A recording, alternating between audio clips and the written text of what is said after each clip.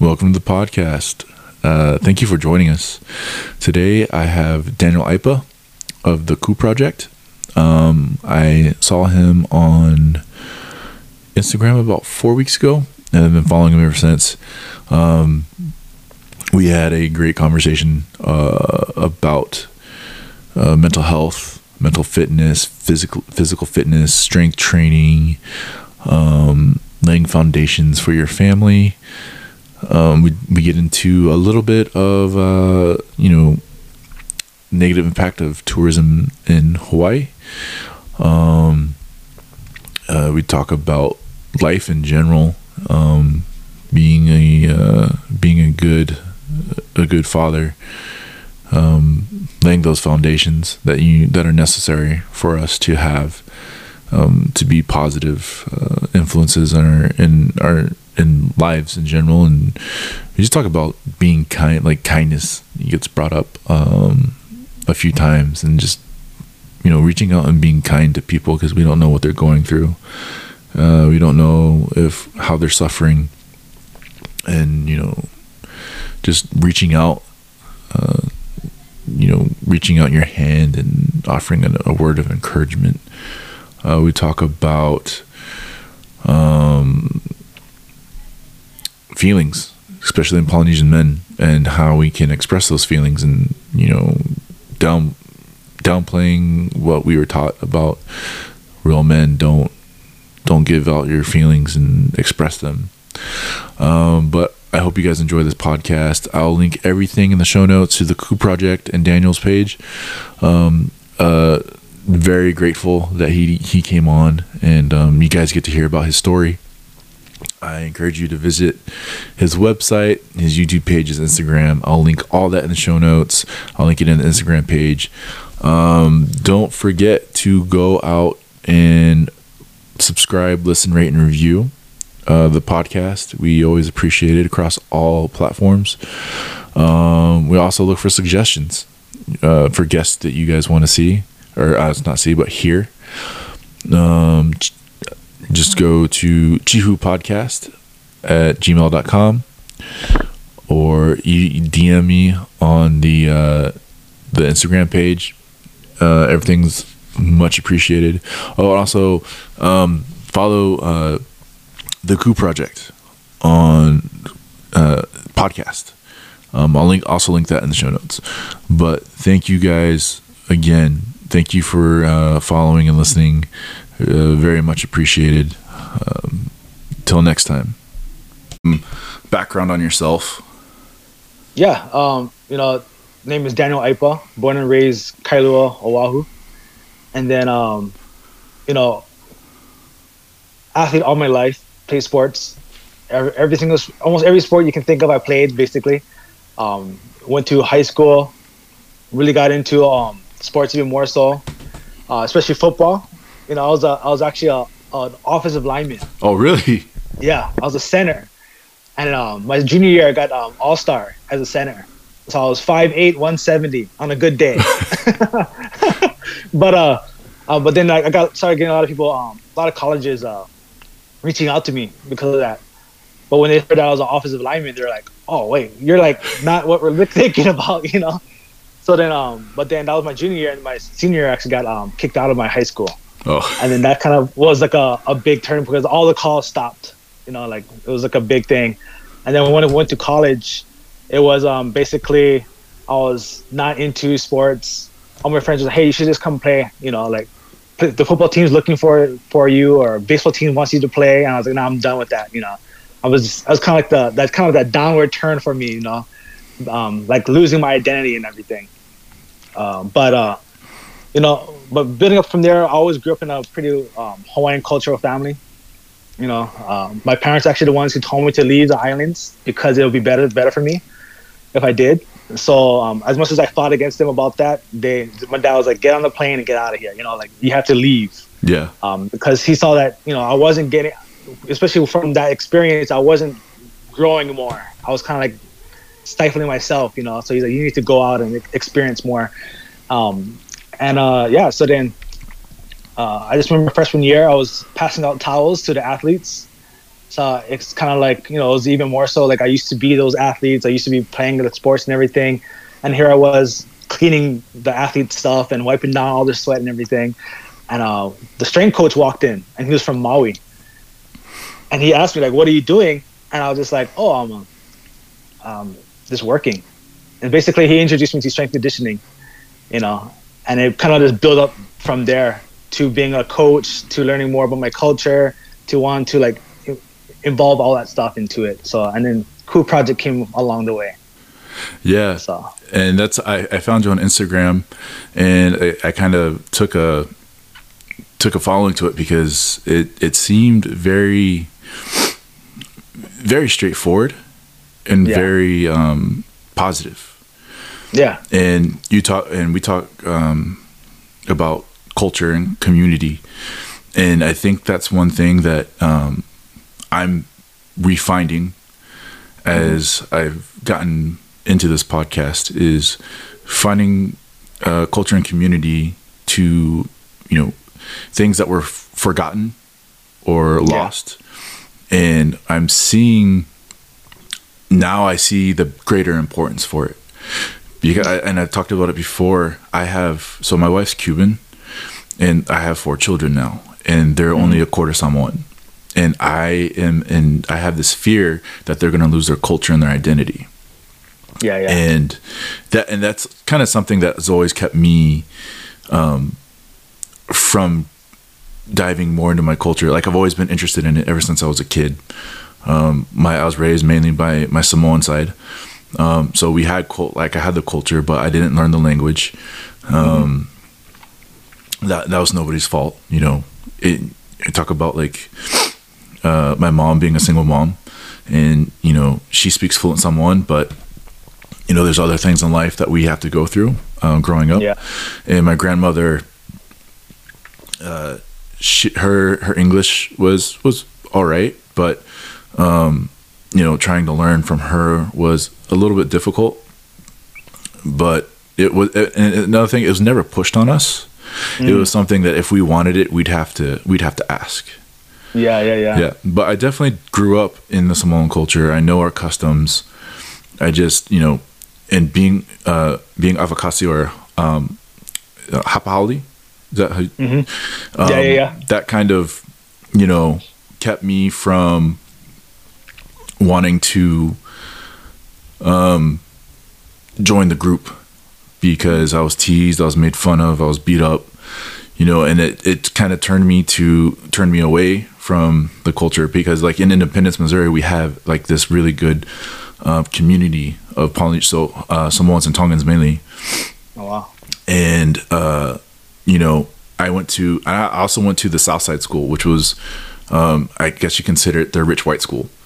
But like, we weren't rich. We lived in apartments, and so there's probably like 6 Polynesians in my school total, and they all went. And so all my cousins, there's 2 other schools on the northern side and one in the county. So like Fort Osage and William Chrisman. So that's where all the Polynesians went. And it's this thing. I grew up with mainly white friends. And I don't regret that, because I had some good experiences. I had some really bad experiences too. But I wish I would have had more of like Polynesians around me. No, I think it's that level of connection. That's why, when you're around people who kind of like on the same wavelength as you. Yeah. And you then you feel more yourself. You feel more grounded too when you're around them. Yeah. And I think that's especially when I was away from Hawaii for a long time, that was one thing I was missing.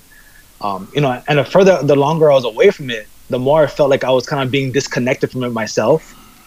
And so it's kind of like, that's why they always talk about like how the islands are always calling you back, like it's always and when you get there, it's like, I'm supposed to be here, kind of a thing, Yeah, I've always kind of felt that way, because like the best times I ever had, they were in Hawaii when I was a little kid. Everybody knew that I was an Afakasi, but nobody really cared. Yeah, because most of them were Afakasi too, and they came from mixed families, and so nobody really cared about that. And that's what I loved about being in Hawaii for that short period of time.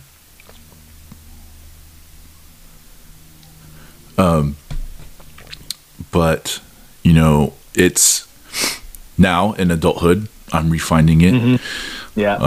I'm reaching out and making connections, you know, across the country, hopefully across, you know, into Australia, New Zealand, and back into the islands.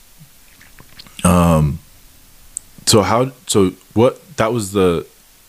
was like your inspiration for the Coup project? Oh, so the Coup project came. I mean, I started the Coup project probably over 10 years ago. You know, and it was more of like my start off as the IPA project. It was more like, okay, this is like my personal journey of fighting my identity as Native Hawaiian, what I wanted to accomplish as a professional in the strength conditioning field. You know, I worked my way up to be the head strength coach at a university. And, you know, that was like my peak where I was like, yeah, this is what I want to do. And, you know, it was more like taking that whole idea of health and wellness for not only just for the athletes, but also for individually as well as the Native Hawaiian community or any Polynesian community, right? Because you see so many of the disparities amongst health and wellness for the Polynesian community. Yeah. When it comes to like diabetes, hypertension, all that stuff, you know, CVD stuff and everything. So then that was kind of like my process of like, okay, how can I take what I'm learning and how can I incorporate it into the culture? Because that's one thing what we always told, right? Growing up, leave the islands, learn as much as you can, but remember to come back home to help out the community.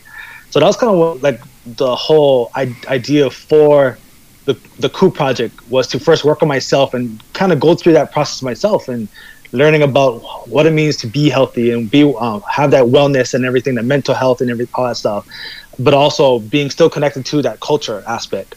So it was more through health and wellness through a cultural lens that I started going through. And, you know, it was the IPA project, but then as I started to share my experience, more and more people started being like, you know, this speaks to me. This is kind of what I'm going through. So then that's when I was like, okay, well, I got to change it up. I don't want it to be just about me, you know. I want it to just be about, like, I just want to make it more general or it's more open rather than it's about, oh, this is about me. Let's start speaking to the people, speaking to community. And that's where I changed it to the Coup project. Because first my slogan was build a Coup body, live a Coup life. Mm-hmm. You know, it all starts with you. It all starts with you. The stronger you are, the more healthy you are, the more in tune you and self-aware of your mental health and wellness, you know, then you can start caring for others and building up others and everything else. And that's kind of where the Coup project really started, was basically me going through that whole process myself, of being like, okay, I'm in the strength and conditioning world, I'm in the fitness industry, like I'm kind of like climbing up in the professional area, but where am I culturally? And then, so that's where I was like, okay, I got to start building myself up culturally.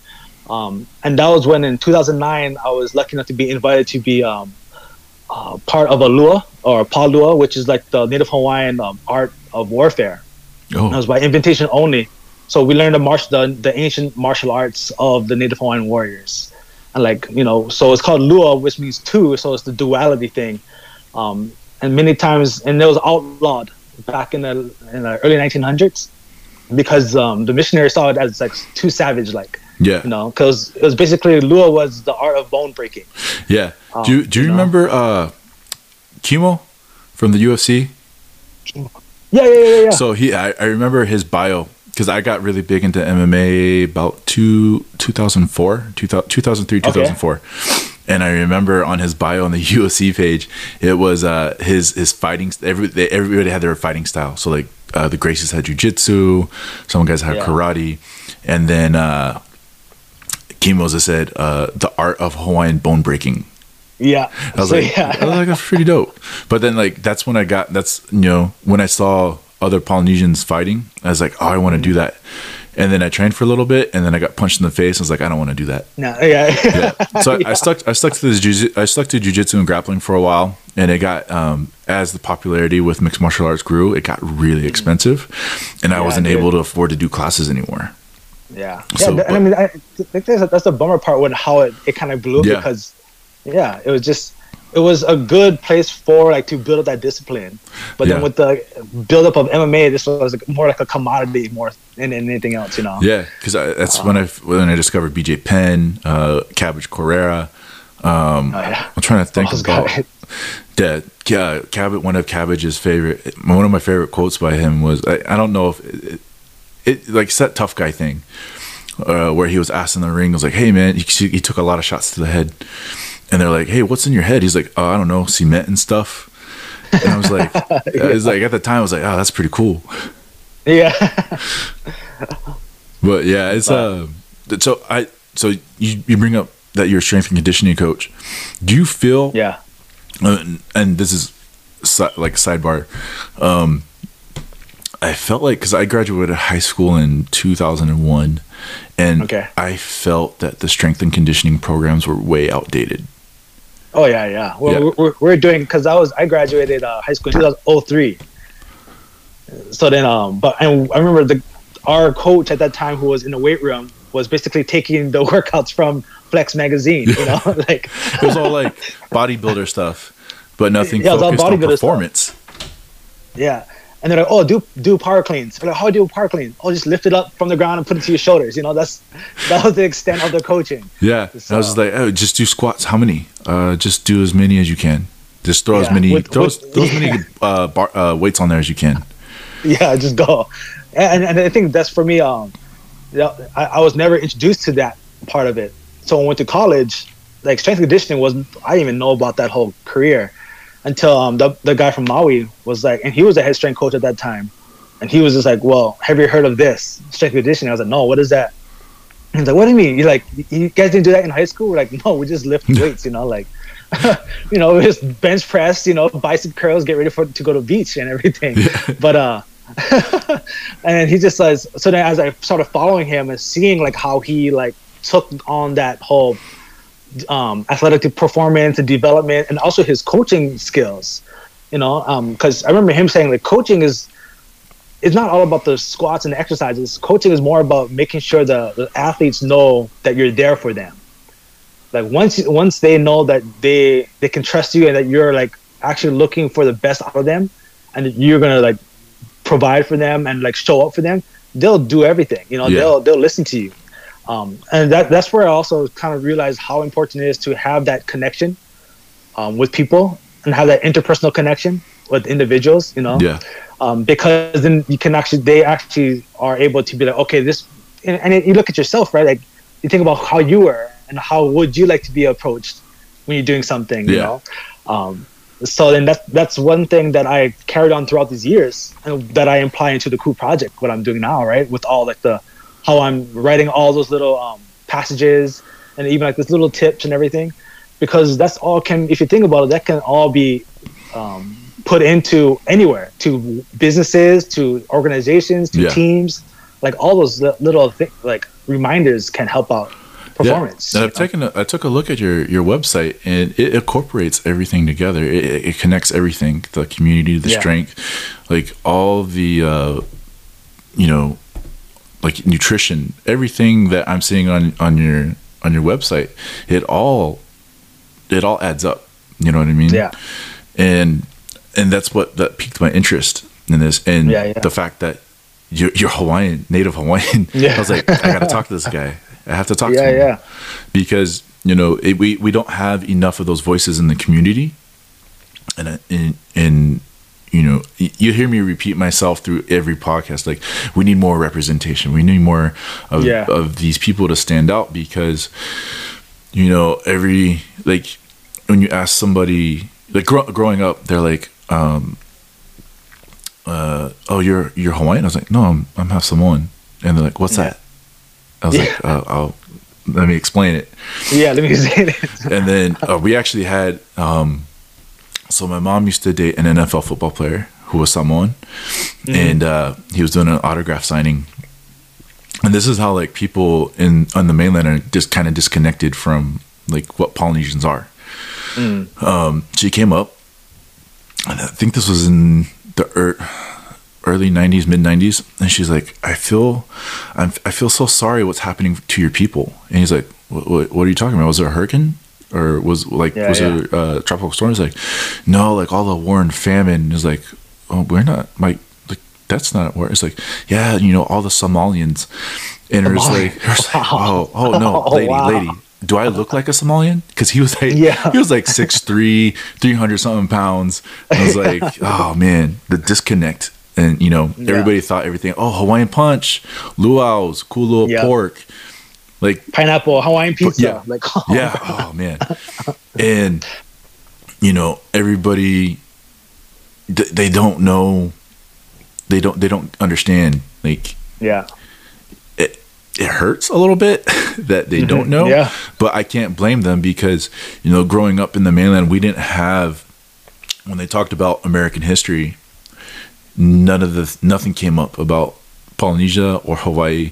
Like, it came up, oh, Hawaii was the 50th state, Pearl Harbor, this and that. Doesn't mention colonialism, doesn't mention like the theft of the land, doesn't mention any of that stuff. And you know, it's pretty sad. Even in college, we didn't really get too much into it. And you know, like, even my wife, who was born and raised in California, she's like, oh, I didn't know that the Dole Plantation, she didn't know any of that stuff because she wasn't taught that. And I knew that when I was a little kid because I went to Hawaii, and then, you know, once you get the internet, you start learning.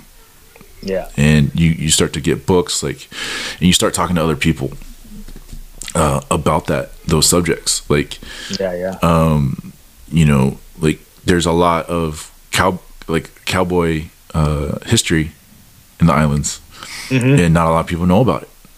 Yeah. Like, if Yeti the cooler brand didn't put out a video about it, they were like, oh, what's this? Like, there's cowboys in Hawaii? Yeah, like, my grandfather was one. We still have the saddle and everything. Yeah, and it's crazy. Like, they don't know about the Paniolo. Yeah. And I'm like, that's a tragedy, because that's culture. That's something that should be taught. We should, like, I don't know. I'm going off on a tangent, but it upsets me. But it's true though. Yeah. Yeah. And then like, being connected to the land and everything. I think that's you know, a lot of Native Hawaiians are very connected to the land, and that's why they're so defensive about it.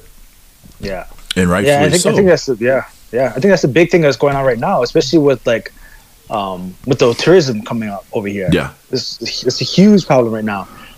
You know, like, during the pandemic, it was beautiful. It was nice. You know, like, everything got to be, like, reset. Like, the reefs were able to, like, flourish. Like, the valleys were able to get, like, kind of all the hikes and trails were able to grow back and everything. And it was like, and that's kind of, I think that's what made us out here all kind of upset about it, because, you know, during that whole pandemic, we're all realizing that we're relying so much on tourism just to drive the economy. So they had all these, like, leaders talking stories about, okay, well, what can we do so that this doesn't happen again? Yeah. You know, how can we grow our economy and not be so, like, reliant on tourism?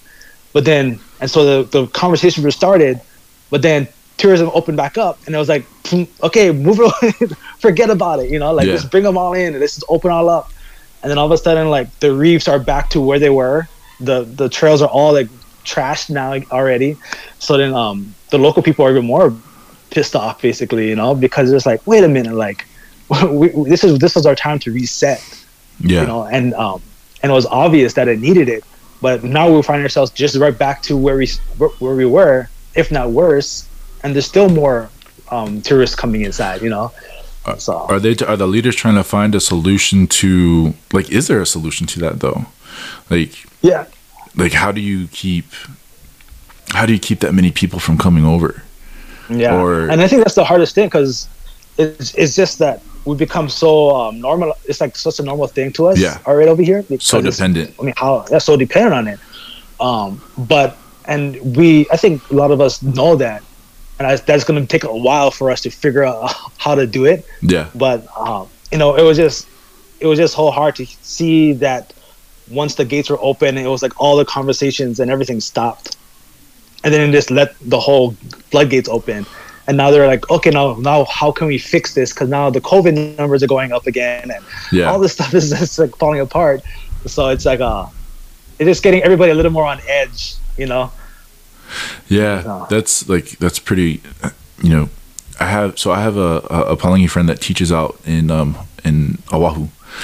Okay. And I asked him, like, he was talking to me about, like, their curriculum, and he was like, a lot of these kids, they don't care about what we're teaching them. They want to learn. They want to learn about their culture. They want to learn about land. They want to learn They want to learn about agriculture. They want to learn how to grow stuff. And I just don't know. I probably should talk to him a little bit more, but he's been there for a while, probably like 6 or 7 years, and then he plans on to be there a little bit longer because he loves it and he loves his students. But he was like trying to come up with solutions to, teach the Polynesian kids there about what are the solutions, because he's like, I can't teach it. I'm a Palangi. That's not my place to teach. But he also like and it really makes me happy that they're interested in their culture. They're interested in agriculture. Because that's how I think that's how they think that they're going to make a living. Yeah. Unless they get off the island. Yeah, exactly. And I think that was a big thing that happened over here, was when the governor extended the leases out for the ceded lands, basically, to private development and all that stuff, which was supposed to go back to the people. And that was like a big thing, because all the people were like, well, you have all this land that we start building these resources up. Yeah. But now you're going to release it out for like super cheap to all these big corporations to develop on and everything. And so it's just, there's a lot of tension building up amongst the Native Hawaiian people and the government, especially the state of Hawaii. And I think that's one thing that the Native Hawaiian people are trying to say, is that we're not upset about like all this. We're just upset with the government in Hawaii, the state of Hawaii, for how they're leading us, because they say one thing but yet they do another thing, and they don't listen to our voices that are trying to be heard. And I think for me, like for the Ku Project, like people ask me like, also like, they think like, are you like an activist or anything, or are you like going out there holding up signs? And then to be honest, like I tell them, I'm not an activist. Like there are way more people way more educated than me in those areas, that I'm just gonna let them. Just like I said, I started the Ku Project to be more of like a coach, basically. Yeah, like a positive influence. Positive influence, for those, because you have people who are really out there in the front line, right? Like really like boots to the ground and everything. But my biggest question is, who's taking care of them? It's like, who's taking care of the caregiver and the caretakers? What are they doing to take care of themselves? And that's where I try to put the Ku Project in, as that voice, for them to be like, hey, like, keep doing what you're doing. We appreciate you. We see you. Or, hey, take a pause, relax, like gather yourself, take care of yourself. Because I think that's one area where that's kind of quiet right now. It's kind of like there's an emptiness there. There's a void. So I figured that the Ku Project could help with that void, to just kind of give a voice to be like, hey, like, you're okay, we got you, we see you and everything. And that's what Ku is all about. Ku is about helping people stand up taller. That's what Ku means, right? To stand upright. And that's kind of what the Ku Project's for. So yeah, I was looking on your website. You have, like I said before, you have everything. You have workouts, you have things for injury prevention, you have things that connect it back to the culture. And I listened to a little bit of your podcast, the one where you started again. Since and you talk about losing your gym, you talk about all that stuff. How's it been since then? It's still pretty fresh. It's been over a year, but that was basically like the culmination of all this stuff building up to opening up our space. Because I had a lot of ideas for that space, and then having to lose it, and then having the community that we built up to have no longer a space. It was kind of like it was bittersweet. I did go through quite a bit of depression after that.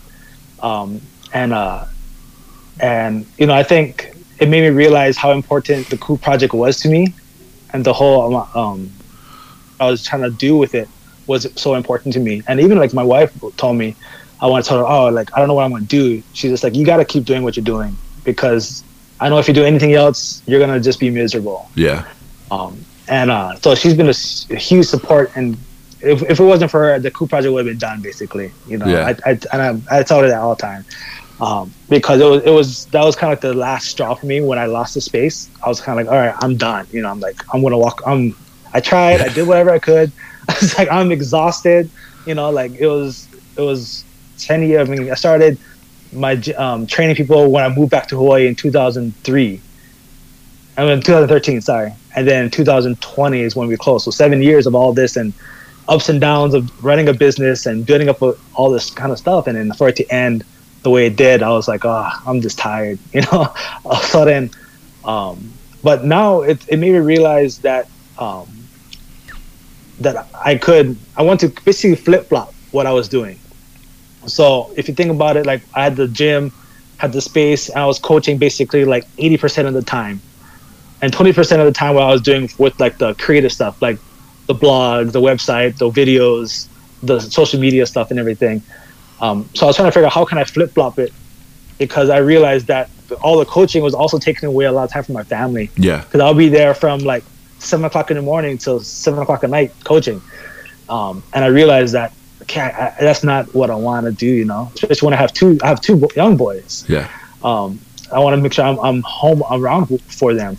So then I was figuring out how can I flip-flop it to be more 80% creative and 20% coaching. Yeah. So that's, what's that? And you're doing everything on your own. Yeah. Like, so from editing to podcast to writing. And that's the thing I really appreciate, because you're on top of coaching and everything, you're doing all this by yourself. Yeah. And So when you mentioned that you have a kind of like an attention deficit, Yeah. that's kind of like where I'm at. You know, like I'm like all over the place. But yeah. Yeah. I tried creating a website and I was like, I don't know what I'm doing. Yeah. And That's how I started, I even went off Squarespace and stuff like that. And I was like, I just gave up on it. I wrote out the free trial, and I was like, look, I'll take the free podcast hosting service, and I'll just post everything on Instagram. Yeah. And hopefully over time it'll build up. And and part of this is, you know, talking to a couple of other people I've had on, is creating a network of Polynesians where we can be collaborative and creative, and you know, kind of like have our own network to share with everybody. A lot of that inspiration comes from New Zealand, where they have Coconut and Fresh TV, because it's all Polynesian programming for Polynesians. And you know, that's a little bit of the hope here of getting everybody connected. But I'm trying to see. But yeah, going back to, you do everything by yourself. Yeah. You know, you're running a business, you're doing all that stuff, and you know, that time, like that question that we all have, that conflict of how much do I work and how much time do I spend with family. Yeah. Because I used to work graveyard. I worked graveyards for 5 years. And during that time, I was going to college full time, and I had 2 kids within that time span, and I was miserable. Yeah. Like, I was not a happy person. I wasn't a good husband. I wasn't a good father. I was very, you know, short-tempered, very tired all the time, and, you know, pretty selfish. And when we moved to Utah, I kind of got a regular, and, you know, I was done with school, and I got a regular, like, 8-hour day job, like, somewhat regular hours. Yeah. And it was funny because I came home at like 2:00, and I was like, I don't know what to do. Do it myself, yeah. And my kids are like, just like, hey, play with us, play video games with us, you know, just run around with us. It's like, oh, okay. Like, it wasn't normal. It wasn't normal for me. And I think you try to promote that work-life balance. Yeah. Because you have to focus on yourself. You got to focus on your mental health. And I think that's something that Polynesians don't do. Like, you can pretty much say that everybody doesn't focus on their mental health. But I think especially Polynesians, I think their thing is, oh no, I'm going to punch through it. Yeah. You know, we'll punch through it, and then when I can't handle it anymore, you know, we'll just see where it goes. Yeah. And I think that's a big. I totally agree with you on that, because, and plus we're so like into like we're so all everything for our family, right? Like we'll do anything for the family, and I think that's where we lose sight of taking care of ourselves. And you know, as we talk about this all the time, is that how many times have we lost like leaders or even family members way too soon, who we loved, like but they didn't take care of their own health, because they're so worried about everybody else. Like making sure that everybody's fed, making sure everyone's happy, but then no one took the time to be like, hey, how are you doing? Like what can we do for you? Yeah. And I think that's I think that's very common across a lot of Polynesian families. It's just like, so then that's where all this stuff is being more aware, in tune with caring for yourself, because if you care for yourself, you can better care for others. Yeah. And having that support system. And I think that's where having that support system is so important, because then you can have people check in on those individuals, those caretakers, and those ones who are, who are doing so much for their families and for the community. It's like sometimes they can feel alone, like they're not being heard, or because they put so much pressure on themselves. Yeah, so. I think a lot of it too is just, especially with men, getting them to open up. Because a lot of them don't like to share their feelings. I was very fortunate that I was raised by like Polynesian women, like very strong. All my aunties are very strong Polynesian women, and they're like, you can talk to auntie about anything. He's like, don't worry. If you don't want to tell your mom, you can tell me, and then we'll figure out a better way. We'll figure out a way to tell your mom about it. Yeah. And having that, I grew up pretty emotional and very sensitive growing up. But I always knew I had the aunties to go to. That was my support system. And then I had my cousins that were a little bit older than me that were like, hey, what's going on? Because they, it doesn't matter if third, fourth, fifth, 10th cousin, 3 times removed. When you're Polynesian, everybody's first cousins. Yeah. It doesn't matter. It doesn't even matter if you're not even related. Like, I don't know how many times, like, in Missouri, I always refer to somebody as uncle and auntie, and we're not even related by blood. But that's same thing in Hawaii. Everybody's like, oh, hey, what's up, auntie? Yeah. Like, everyone's connected, And I think that's what I kind of missing here in Utah, because there is a small community, but it's not very very connected to me. There, and part of that's me. I haven't gone and reached out, and I kind of am now, because like I said, I'm refining my love for the culture. Yeah. And, I was very fortunate that, my grandparents did have the foresight to move to the mainland to have a better life for my mom, my aunties, and my uncle. And with that, they kind of they took parts of the culture that didn't make sense in America, and they still knew about it, but they didn't practice it. And I think somebody asked me before, do you think that you missed out do you think you lost part of your culture on that? I was like, first I said no, then I came back and said yes, and now I'm kind of like indifferent about it, because it doesn't really make sense when you're living in America and to do some of these things. So and that's where, like, in part of refining your culture. Luckily, like, you live in Hawaii and culture's all around. You can't, everywhere. You can't throw a rock and not touch culture. And I really appreciate it. And I think that's, growing up on the mainland, you don't really get too much of that. And that's why I love Hawaii so much, is because you go anywhere and you're learning something. There's there's Diamond Head, there's, like, I touch on all the tourist attractions, because that's that's what we learned. But when I lived in Laie, we never went to any of those tourist attractions. We mainly went to Pounders Beach. We went to Waimea. The good spots. Those are all the good spots. Yeah. And I like, it's because because you have PCC there. It is that small community of all these Polynesians that have come there, gone to school there, and stayed there. And then you have, like, the big powerhouse Kahuku, and that whole section of Oahu is very, very special to me. Oh yeah, I mean, there's so much culture in that one area. Yeah, and that's one area where I love visiting family out there too, just to kind of like be back over that side to just absorb all the different cultures, the Samoan, Tongan, Fiji, and Hawaii. Like, everything's there. and everyone's just so welcoming and so like has so much aloha and everything. So it's one of those things where, yeah, even for me, like I live Kailua side, more the beach side and everything, and I would go to Waimanalo, where all the aunties and uncles were, you know, in the valleys and the mountains and everything, you know, on the lowies and stuff. So that was my place to like reconnect and like, kind of ground myself again. But we all have those little areas that we can like escape to, yeah. Yeah, it's kind of like out here in Utah. I don't do it as much as I should, but like going up into the mountains, going out in the desert and exploring and just having fun with my kids, like that's where that work-life balance comes in, because you're so stressed out by your work that, you know, you forget yourself. Yeah. And then and you forget your family, and you forget the importance of everything. Yeah. And that's kind of what happens when you have your own. Oh, sorry. No, go ahead. But that's kind of what happens. Yeah, that's kind of what happens when you have your own business, especially. Yeah. Is that you're never really off work. You know, like you're kind of like always on. Like my mind's always constantly going. Like I'll just be like hanging out, and all of a sudden like there'll be like, oh, an idea.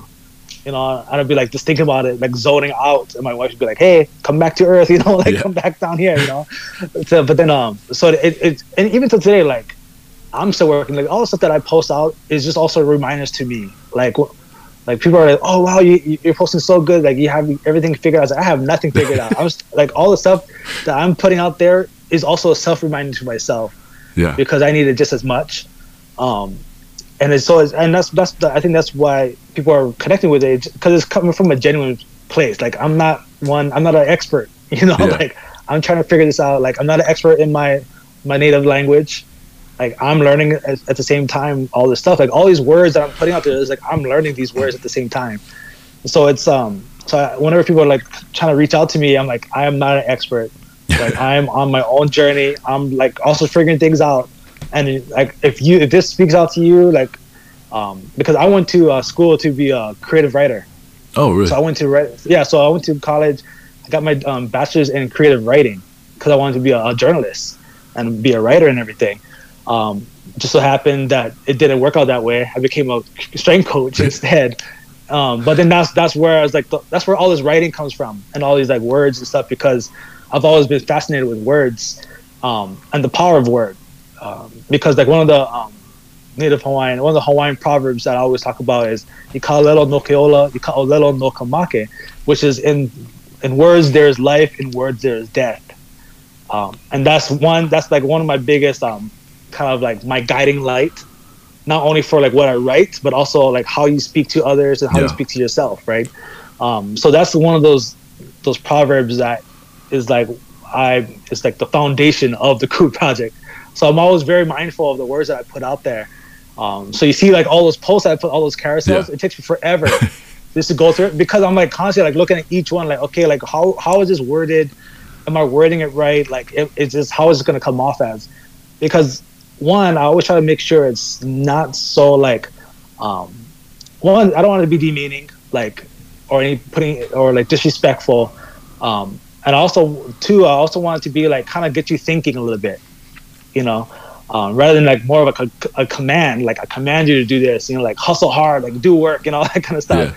Just like, okay, let's get you to think a bit more, you know, like let's let you reflect a bit more. But and going back to like the Polynesian men, right? That's one thing that we like always shy away from is, you want me to reflect on myself, you know, like you want me to look within myself and like bring out all these emotions, and that can be a scary thing to do, you know, for many of us. And that was a scary thing for me to go through. And that's why, like, when I was coaching at the gym, I would have a good small group. I didn't have a big, huge gym. I didn't have a lot of members. I had a good core group. But I'll share with you one of the best like success stories. It wasn't about how much this guy lost weight or how much, you know, he could lift. It was more about like how he felt after. And like the biggest thing was that he didn't say nothing to me. It was just his wife texted me one day. I was just like, I just want to say thank you so much. He is calmer.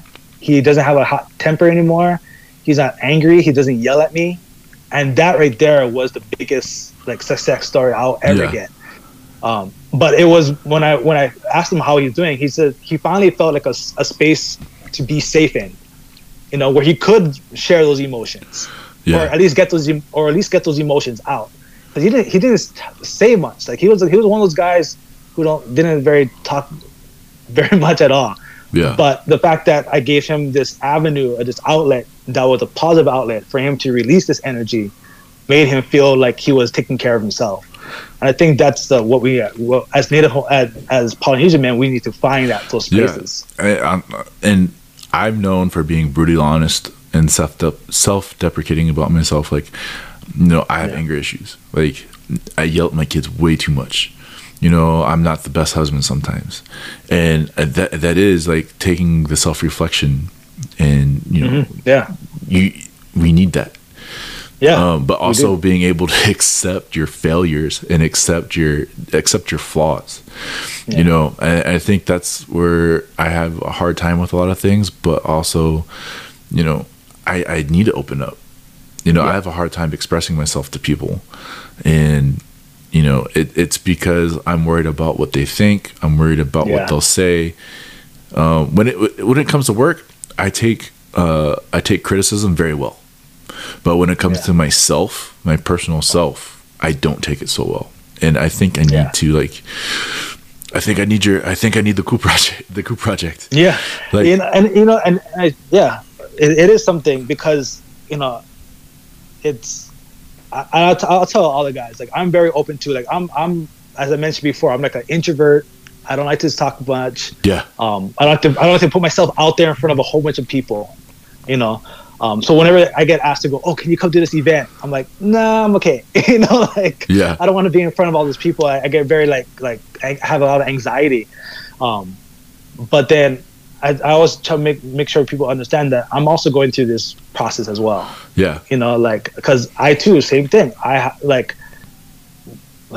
you have this voice in your head, and it's like this big angry voice, and you're trying to figure out where can you take it out on, and sometimes you suppress it, as you keep pushing it down and be like, no. But then all of a sudden you lose control of it, and it comes out. And when it comes out, and we all know Poly brothers, once it comes out, it's like a volcano coming out. Yep.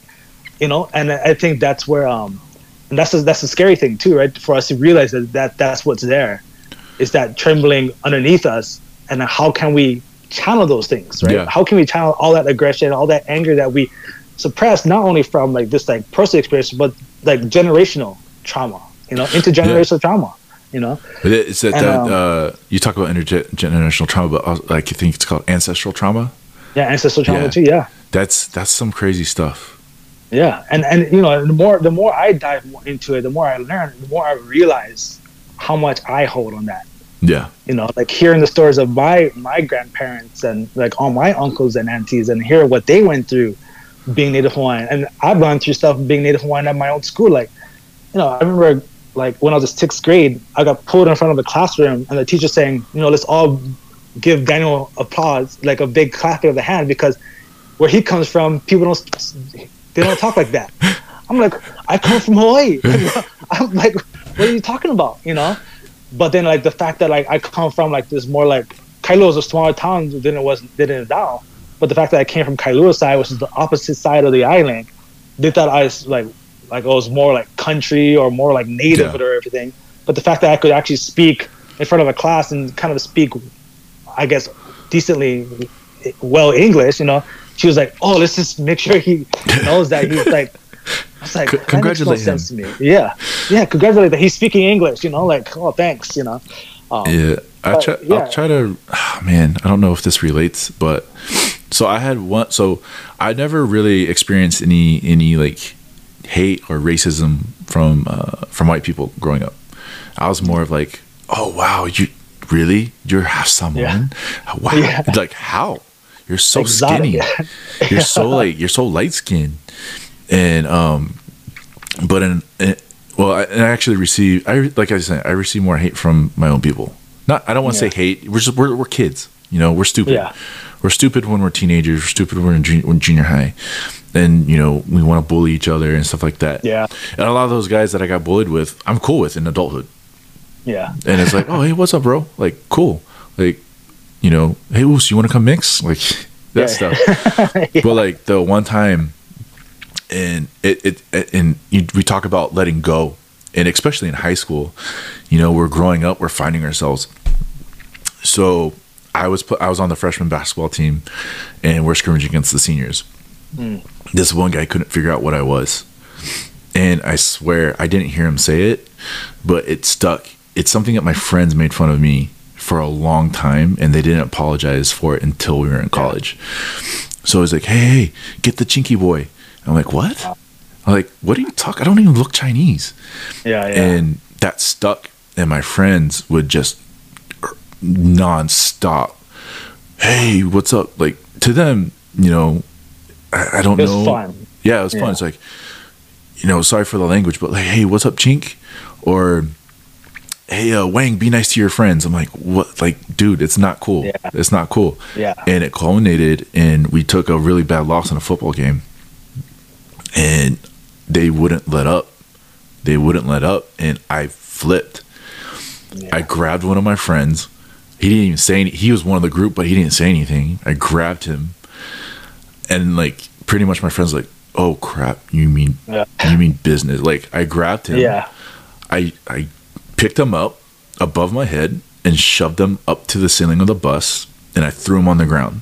And I don't know if I kicked him in the head or not, and after that, my friends, they really didn't say it anymore. Yeah. But it's something but it drove me to that point, yeah. Yeah, it drove me to the point, and it's something like it can happen in adulthood too. Like, if we don't, and even then, now men still get made fun of about talking about their feelings. Mm-hmm. Oh, you're soft. Yeah. Oh, you're a snowflake. Yep. I was like, dude, people have feelings, and if we don't sort these feelings out, and if we can't express ourselves, then like you said, we're going to explode. We're like a volcano. Yeah. We're going to explode. Yeah. Violence is going to happen, and who knows what's going to happen after that.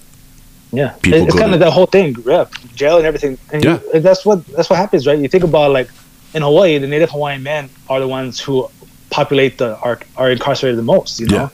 And and I always tell you, it's because we've been told not to share our feelings. We've been told not to show emotions or talk about what's going on in our lives and everything, and not get help or even ask for help because it's a sign of weakness.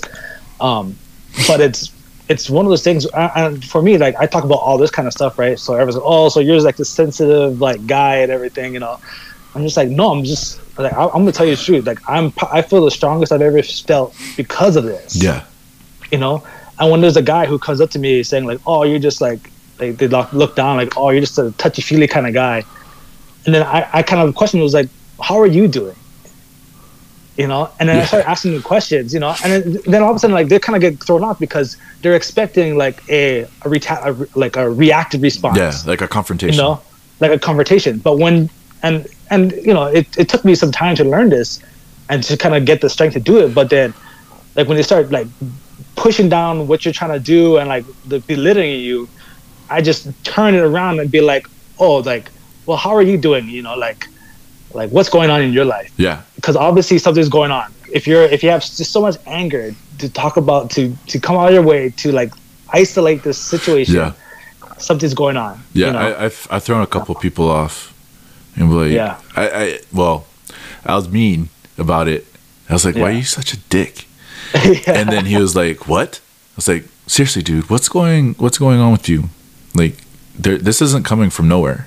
There's something going, and then they'll spill their guts, and you're like, dude, all you got to do is open up and talk about it. I'm not going to make fun of you. Yeah. And I think that's the biggest thing. Like, I have a brother who's gay, and I hope I don't get a lot of crap from my family for this, but but like, we were all pretty supportive, but he was still pretty young. He was still in high school. And we were just like, hey man, like, it's cool. You're not going to receive any hate from your family. At least you're not going to receive any hate from your brothers or your sisters. If you don't feel comfortable talking to us, you can talk to one of our wives. Like, we're here to support you. We don't want you to do anything stupid because you can't express your feelings. Yeah. And like, like you said, we don't know what that person's going through. They could be going through something very traumatic where all they need is somebody to listen and get them help. Or it can be as simple as saying, hey man, I got your back. Or just saying hi to people. I think we've lost kindness. Yeah. You know? Yeah. You know, I mean, that's what I posted today. Yeah. Like easy ways to show kindness, you know, like, yeah. And I think we need to get back to that. You know, especially in overall, but in our community. Yeah.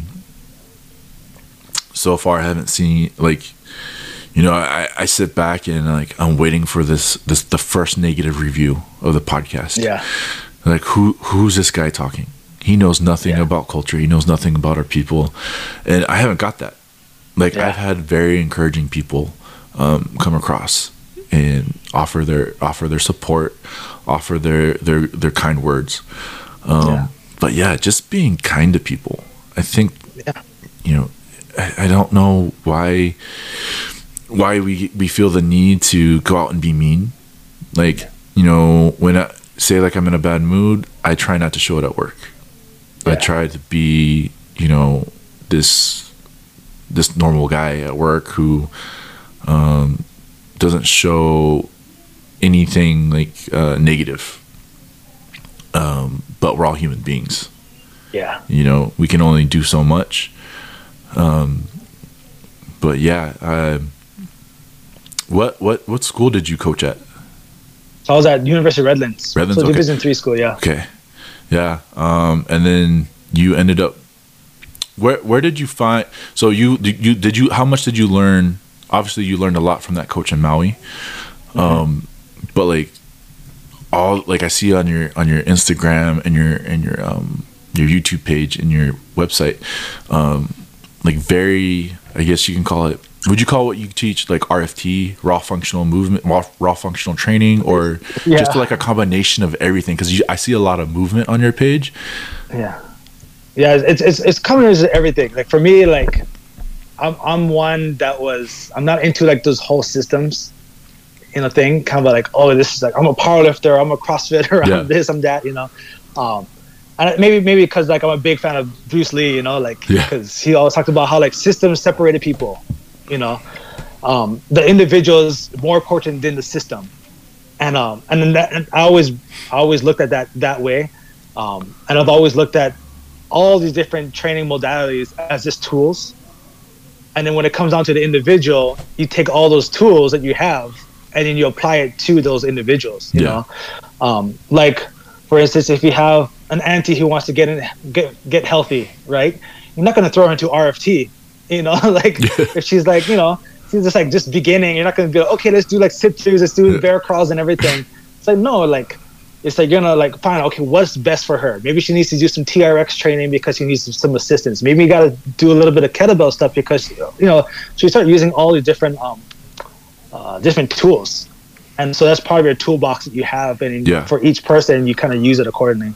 So I think that's kind of like my approach to all that stuff, you know? Yeah. And I think a lot of us, like me, I get in my own way because like I see RFT, I see what you're doing, and I was like, I'll try it out. And then, you know, I was like, nah, I want to go do bicep curls. I want to go do some squats. Yeah. And I'm like, but it's getting out of that mindset that you only have to do one thing. Like maybe do some like TRX, some kettlebell, maybe some RFT in the morning, and then go lift your traditional weights in the afternoon. Yeah, exactly. But I think like, and you have people like me that just go online and just like, okay, how do I do this? How to do that? And you have all these influencers on Instagram and YouTube, and like, I just feel like they're dissing each other. Like, oh, no, you don't want to do this kind of rear delt workout. You want to do this. This doesn't work. Whereas, like, looking at your page, it encompasses everything. Yeah. I mean, for me, it's like the whole like Instagram influencer, fitness influencer, it really makes me like question why I want to even be part of the industry. You know, because they're not adding any value really to all this stuff. They're kind of just basing it off of the looks and like whatever the best angle they can get at, the best lighting and everything, to look the best, to look more eye appealing, and that's all they're doing. It's like recently I came across a shoulder workout that got like over 1 million views, and they're like, oh, like build boulder delts, and all the guy did was just lateral raises. I was just like, yeah, 4 exercises. 2 of the exercises were lateral raises. Then he did a front raise. Then was a face pull. I was just like, that's an amazing shoulder workout, like, but it just makes you realize what people are looking at nowadays. Yeah, and like, people buying followers and stuff like that. I don't think everybody saw this coming in with the influencer role that that's hit within the last, I don't know, would you say 5 to 10 years? Yeah, I'll say that about I remember. I wanted so bad to be part of the hunting industry, and same thing. All this crap that you see, a lot of these companies throwing product at people that haven't accomplished much. Yeah. And, because they look good or because, they have a following, and all of a sudden you see them nonstop on your stories or stuff like that. Yeah. And, I don't think there is a community out there that doesn't have fights within itself.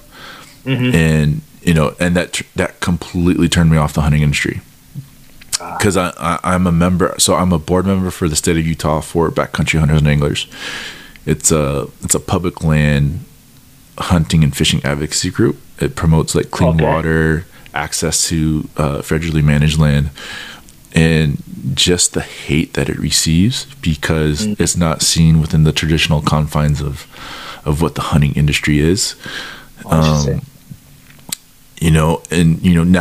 it's a cool thing because now you see more minorities getting into like being showcased in hunting for their skill and not for it's like kind of like a meritocracy. Yeah. So they're showcased for their skill and not just because it's the token minority. But but even before then there wasn't that many minorities in it. But now you have the Pineapple Brothers in Lanai. Hunting is huge in Hawaii. Yeah. You have and a lot of it's invasive species that's not native. So like it's open season. All the axis deer and everything, all of guys. I've never ate axis deer, but I heard it is amazing. Yeah, it's good. Yeah. You gotta get your hands on it. Well, and I think if I could choose, say I couldn't live in the mainland, Hawaii and New Zealand would be my first 2 choices, because you have the scenery, you have the culture, and you have anywhere I go, I want to fish and hunt. Yeah. And both have that.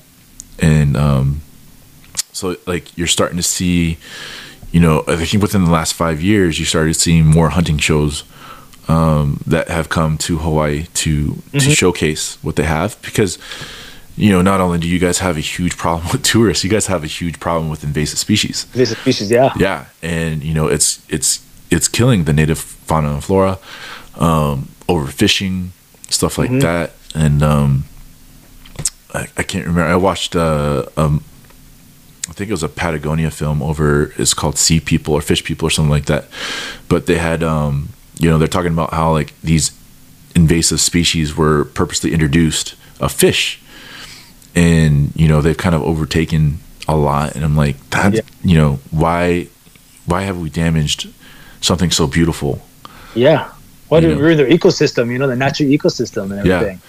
And and like in New Zealand, I think they're finally taking advantage of how much invasive species they imported into the country, because now like you're seeing all these rich Americans and Europeans go over there and hunt, which and they don't necessarily know what they have, and they don't. It's like you can go there and kill as many as you want because there's so many. So much. Yeah, but now I think that they're recognizing that this is a renewable resource that we can we can make money off, and it'll pay for the land. That's the idea behind it. Yeah. And one of my dream trips is to go to Hawaii and hunt axis deer with my bow. which I heard is near impossible. Yeah. So I'll be taking my rifle if I ever go. Yeah. Well, there's that recent show, the Gordon Ramsay came out. Yeah. To the Hana area. Yeah. And they went shooting bull, and he said right when he let go, like the deer was gone. Yeah. You know, they heard that. And that was it. They're out of there. You know. Yeah. It's crazy how how they've adapted over time. Yeah. But yeah, to go there, like my uncle, he used to own. I don't know if he owned. I heard he leased plantation land, and he grew papaya, ulu, and taro or kalo. Oh yeah. Okay. And so we got to go out to Maui one time to go check it out. But later on in like I think it was after I was married, I was talking to him. I was like, "Hey, can I come out there and hunt?" Because I guess they have a wild pig problem. Because they come and they tear everything up and they eat all the kalo and stuff. He was like, "Oh yeah, come." Like he's like, the workers eat so much pig, they're tired of it. They give it away. They're tired of it. Yeah.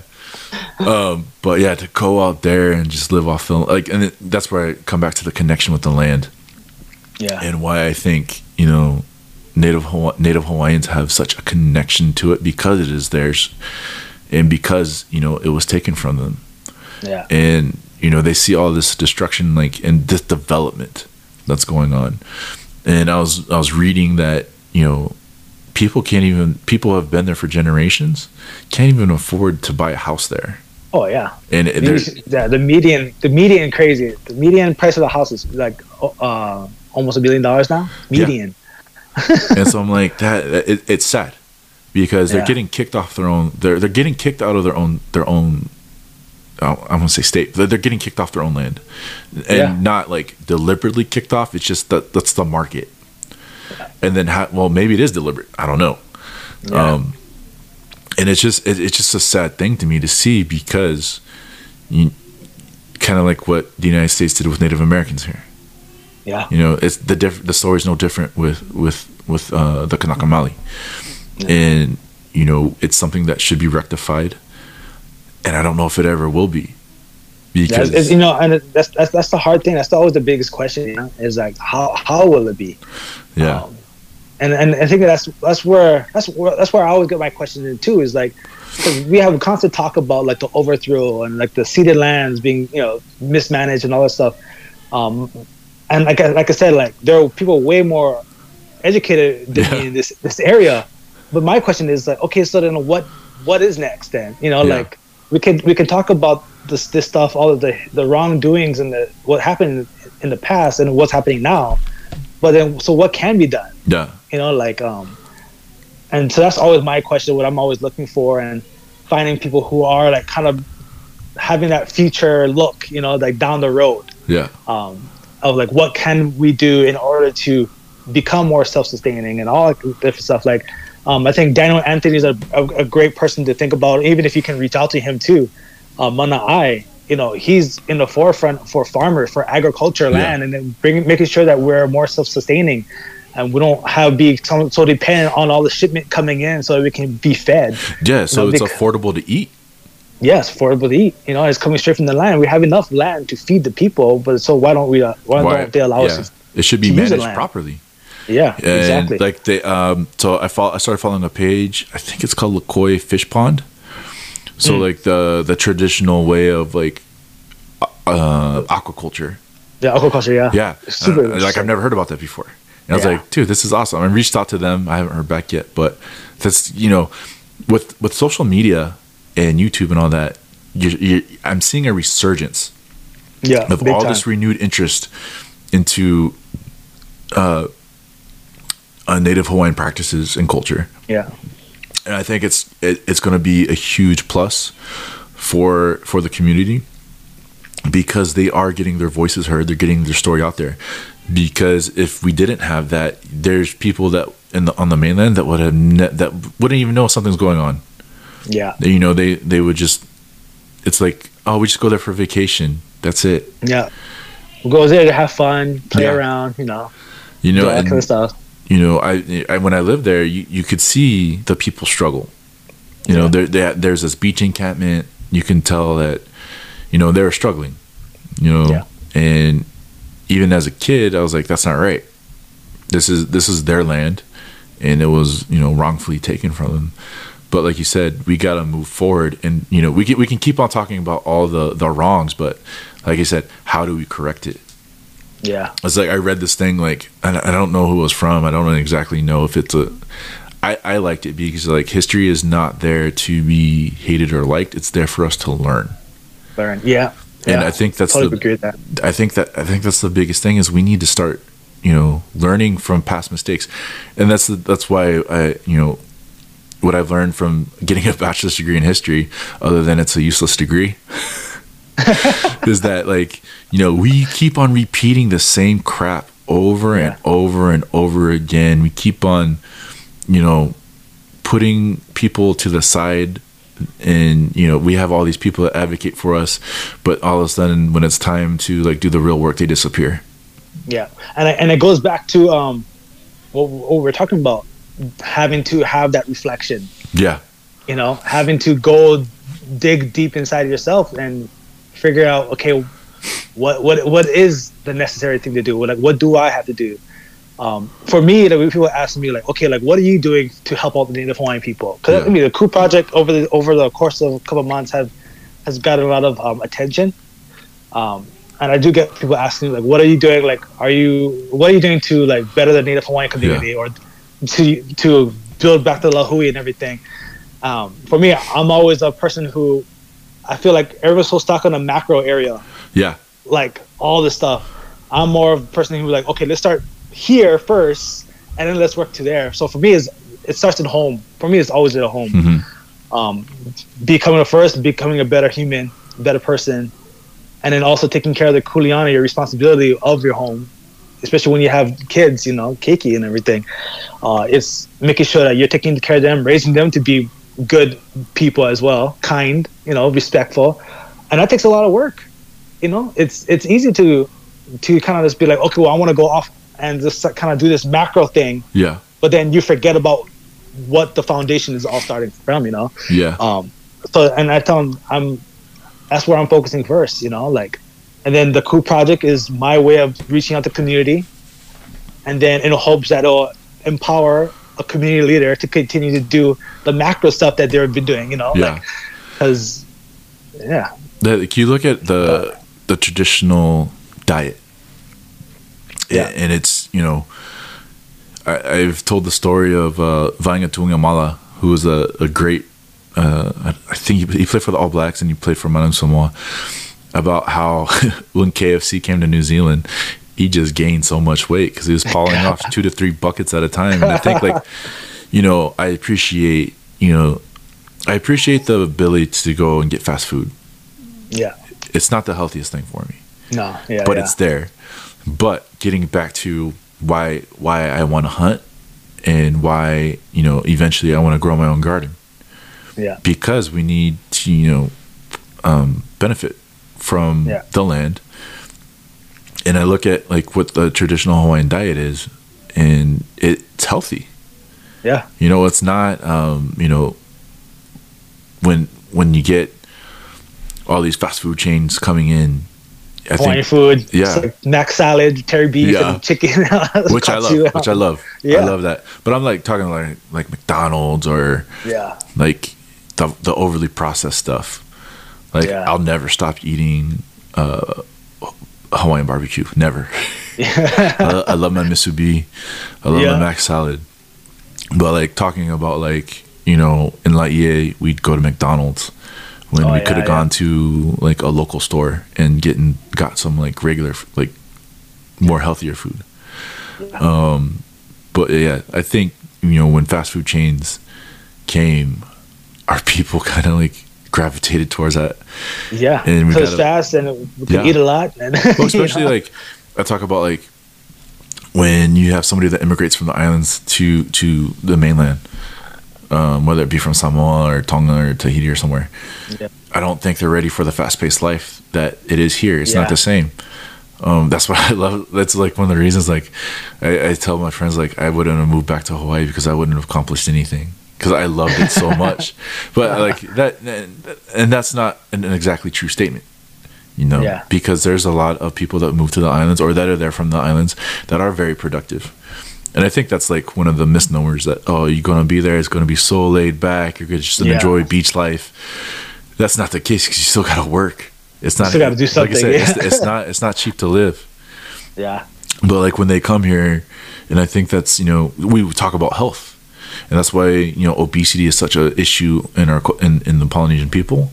You know, gout, the ancient disease, the gout. It's called the gout. The gout, or like high blood pressure, heart disease. Yeah. Like I lost 4 extended family members. Like I didn't really know them that well. I met them at my wedding, and I've seen them periodically over the course of 10 years. They all lost their lives when COVID hit because they weren't healthy. And you know and that's what really concerned me about my mother, because she had very bad asthma. And so the whole promotion that, you know, we need to be healthier in order to maybe take on these illnesses a little bit better. You know, healthy life is something that's very important, and especially within the Polynesian community, because we have that reputation for living very non-healthy. Yeah. And you know, and I think that's become from the westernization and everything of our cultures, you know. And that's one thing I try to help out with our community, is being like, okay, like we have all this stuff, you know, like yes, we can go back to our land, eat the good food, healthy food and everything, but yet we still are around all this stuff. Yeah. And I try to be more like, okay, let's more realistic, because fast food is not going to go anywhere. Yeah. You know, and we're still going to eat it, but it's having that mindful connection to it, you know, of what we're consuming, how we feel when we consume it. That's kind of the biggest thing is like, okay, how do you feel when you consume it? How do you feel after you consume it? You know, and then you start thinking, and then you got to it's all that back to the reflection stuff. Yeah. It's like, okay, well, after I eat all this food, I kind of like not productive the rest of the day. Yeah. So it's like, okay, well, maybe you shouldn't be eating that much, you know. You can still eat it, but maybe not eat that much, you know. Like I have that one of the few Samoan things about me is the appetite, where we eat until we get tired.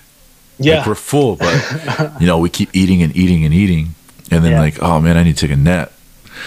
Yeah, but and then the rest of the day you're kind of like lounging around, you know, and it just becomes a cycle.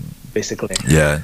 But I do love I do love Hawaiian barbecue. We have a place here in Utah called Mo Betta's, and I interviewed one of the owners a while ago, and I was like, it's that comfort food, you know. Yeah. It's what comforts you. We all grew up with it. Yeah, we all grew up with it, and it's not going away. And that's one of the things. Like, dude, I'll eat Mo Betta's 3-4 times a week if I can. That's the thing. Is how do you feel afterwards? Like, I don't feel horrible afterwards, because, you know, now that I'm getting older, I'm 38. I don't have the same metabolism I did when I was 20. Yeah. Like before, I could eat 2 whole pizzas and be fine, but now if I eat like 2 slices, I feel like crap. Like when I go to Mo Betta's, I get like a 2 plate, and then I save half of it for later. Or if I haven't ate all day, I'll just down it. Yeah, that's good for the day, you know. Like I'm good right there. Yeah. But yeah, man. Dang, we've been going for an hour, so I'll wrap it up, and then I'll link everything for the Coup Project in the show notes. Thank you guys for joining us.